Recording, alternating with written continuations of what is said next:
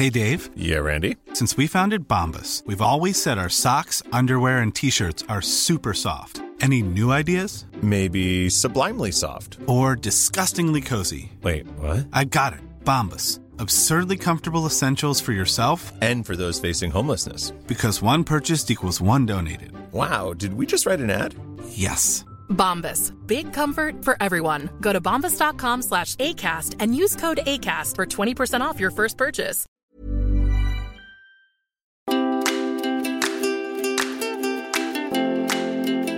G'day everyone, thanks for joining me for another episode of Hammer at Home. If you listened to last week's episode, you would have heard me talking to a bloke called Derek Riley. He's an author and he's my ghostwriter for the book that I wrote and co-wrote with Miguel Maestre. My book's called Life Force. It's all about my life, my fight with cancer, and some stories which I think explain how I became the man I am today.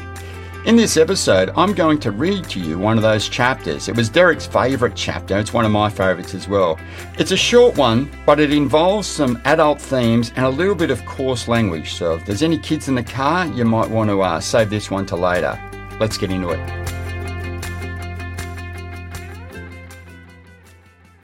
Dollar Walls was a wrecking yard on Riverside Road in Moorebank, which is in the western suburbs of Sydney and a few hundred metres from where I lived. You could always go down to Dollar Walls to get a part for your car, and it was always $1 or $2. It didn't matter if it was a motor or a carburettor. It was just $1 or $2, and it had to be cash. The owner, Wall, was a horrible sight. He was a big, ugly, grease-covered man in overalls. He never wore a shirt underneath, and he had wads of cash, $1 and $2 and $5 notes stuffed into his pockets and his undies. Quite gross, really. Every now and then, my dad would walk down to Dollar Walls and buy us what he called a $10 bomb, and that was for us to drive around the paddocks behind our house. This is back when I was 8, 9, 10, 11. They were great years. The only rule Dad had was you had to stay in first gear. A kid from down the road hated that rule, and as soon as we were out of sight, he'd show us how to jam it into second and then in third and show us how to spin the wheels. By the time I was 12, I was going sideways around corners. But this isn't a story where I swing down memory lane and talk about a couple of kids driving cars in back paddocks.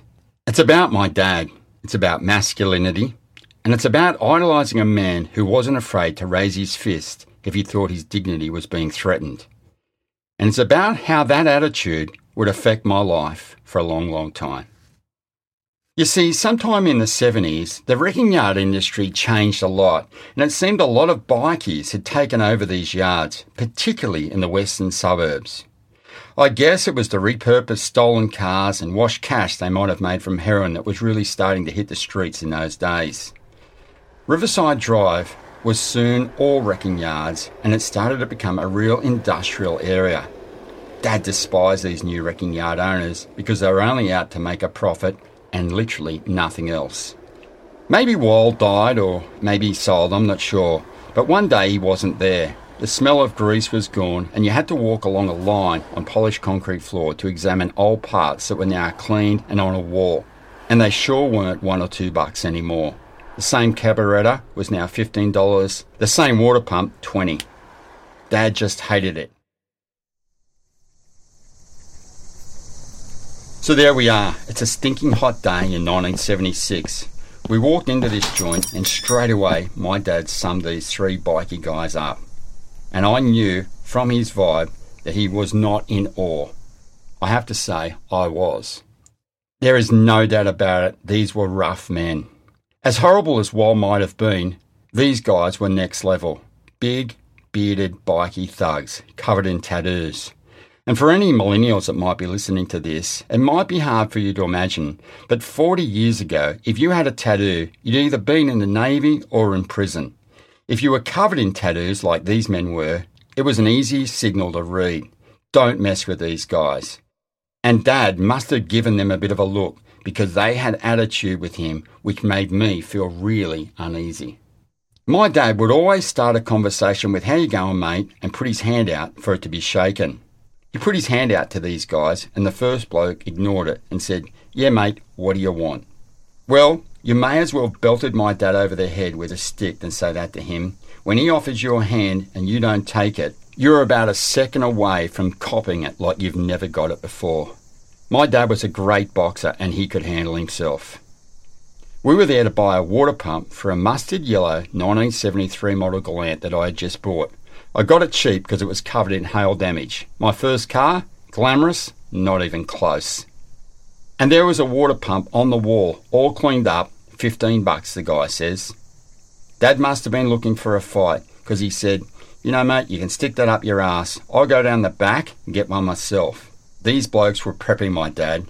He looked at me and told me to go to the car and grab the toolbox. As I started to walk away, they said, "Nah, you can't take your tools down there. You've got to hire our tools." My dad started to fume. You could see it. He was boiling over. They gave in and said, "Go on, use your own fucking tools." They swore at my dad. They swore in front of me. That didn't happen in my world. To my dad, I may as well have been 3 years old. I could see the veins in his arms and his neck pulsating. He was fired up. Dad wasn't a big man. He was 6'2", but more a middleweight, 80 kilos after a couple of beers. But size and weight meant nothing when you know how to handle yourself. I've seen fools throw punches that he would slip and slide under. The worst thing you could do was lift your hands to him. You wouldn't know what was coming next. We walked down the back of the yard. We found a Galant.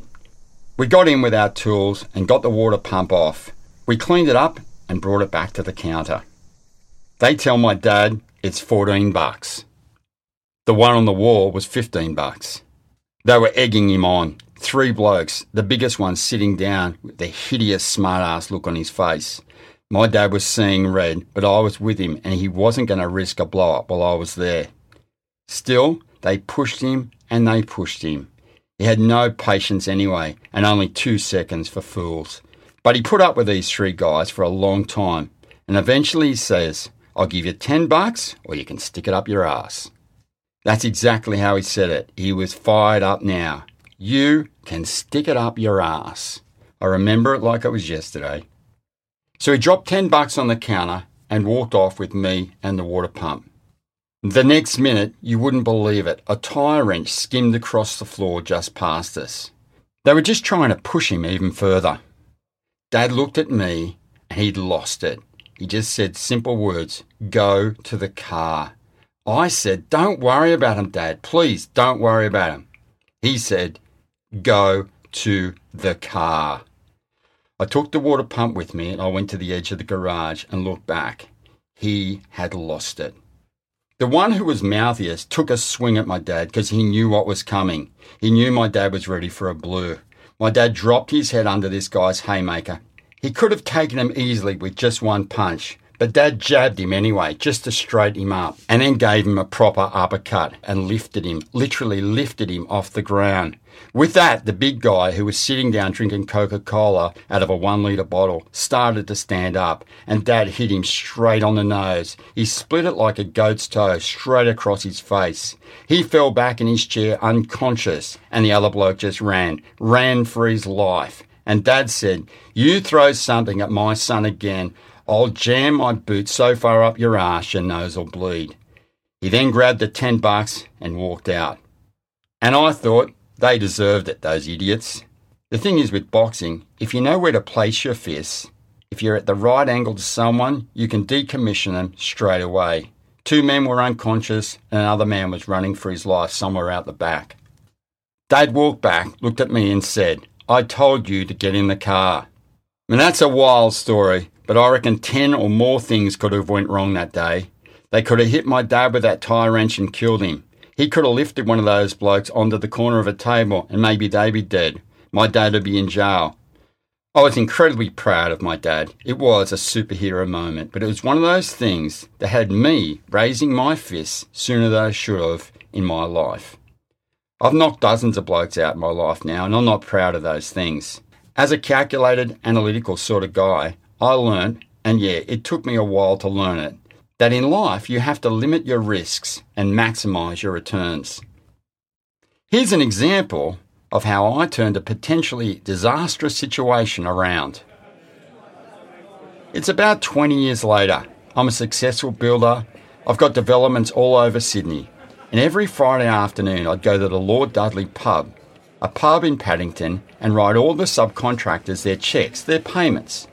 I was a healthy and very strong man, and I didn't take a backward step to anyone. But still, I was in my mid-30s and too old to be fighting or throwing punches in a pub, that's for sure. To put it in perspective though, just about every single bloke in the bar that afternoon, the scaffolders, the plasterers, the brickies, they were all being paid by me, and I had a reputation that was pretty strong. You see, I'd cleaned up a few scuffles that had started in that pub over the years. Anyway, I was standing at the bar when a guy turned around and bumped into me and spilled his drinks all over me. And he said, "You'll be paying for those, mate." At that moment, all I could think was this: jeez, I'm having fun tonight. I didn't want this idiot to come along and wreck it. Now I'm going to have to knock his block off. Anybody who talks to you like that is in all sorts of trouble. Warn me that you're going to do something to me and you're really limiting your options. I don't care if you're 6'6". Certain blokes just don't do that. These are the blokes that know. They don't threaten you. If you ask for it, they'll finish it quickly. To the loud ones like this clown, if you offer me a jaw, I'll put you to sleep in a second. But I said to him, "No worries, mate. I'll buy those drinks and I'll buy every drink you have tonight. Anyway, let's get a round of cigars as well." He was carrying drinks for 5 blokes. They were the only blokes in the bar wearing suits, and you could tell just looking at them, they thought they were doing okay. I brought drinks for them and just about everybody else in the bar all night. As the drinks were being pulled, I quietly said, "Mate, what were you thinking? That could have gone nowhere. One of us would have had their head split open, the other one would have been getting hauled off in the back of a paddy wagon. So I'm going to make this the best night we can have." My brother Mick, who'd been at the bar, called me the next day and said, "Who were those idiots you were with last night? They rang me up at about 1 o'clock in the morning to tell me that you were some sort of legend." I said to him, "That's a dickhead who pushed me at the bar." That was a good moment in my life. It's a story I tell a lot of young blokes who remind me of myself when I was in my 20s. Fighting, who needs it? The best return is to continue the fun time you are having, offer friendship, a smile, even an apology if you need to. It's an easy investment for a good return.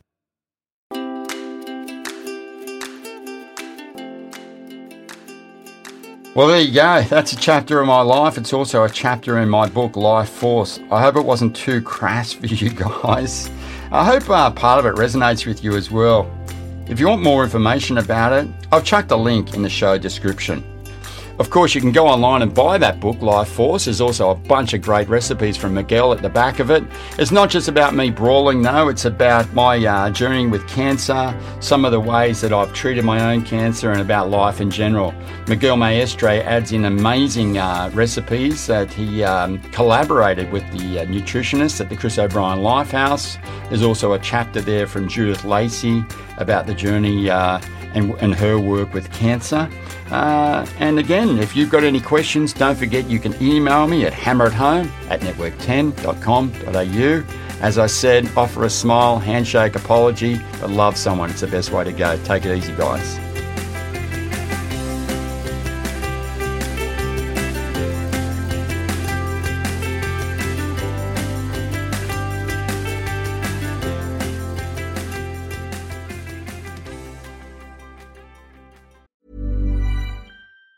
Planning for your next trip? Elevate your travel style with Quince. Quince has all the jet-setting essentials you'll want for your next getaway, like European linen, premium luggage options, buttery soft Italian leather bags, and so much more. And it's all priced at 50 to 80% less than similar brands. Plus, Quince only works with factories that use safe and ethical manufacturing practices. Pack your bags with high-quality essentials you'll be wearing for vacations to come with Quince. Go to quince.com/trip for free shipping and 365-day returns. I love that as well. When I first started in TV, I went into TV kicking and screaming, but they got me in there. Just wondering, I'd like to order a coffee. I've got a list here. I'd like a long black, 2 flat whites, one of them skim with a sugar, a raspberry and apple bread, I think. Hang on, what? What are you? Raspberry and apple bread. What are you talking about? This is a podcast studio. What are you? What do you mean? The sign says cafe. Oh, we forgot to take that down. But this is a podcast studio, all right? We're recording 10 Speaks podcasts in here. Well, I'll take one of those. All right, well, there's The Professor and the Hack, The Western Front, Where's William Tyrrell, The Reality Bite, Cocktails and Roses, or Hammer at Home. But this is definitely not a cafe. Okay. Do you feel like a silly person? A little, yes. How long is this promo going? It's going on for quite some time now.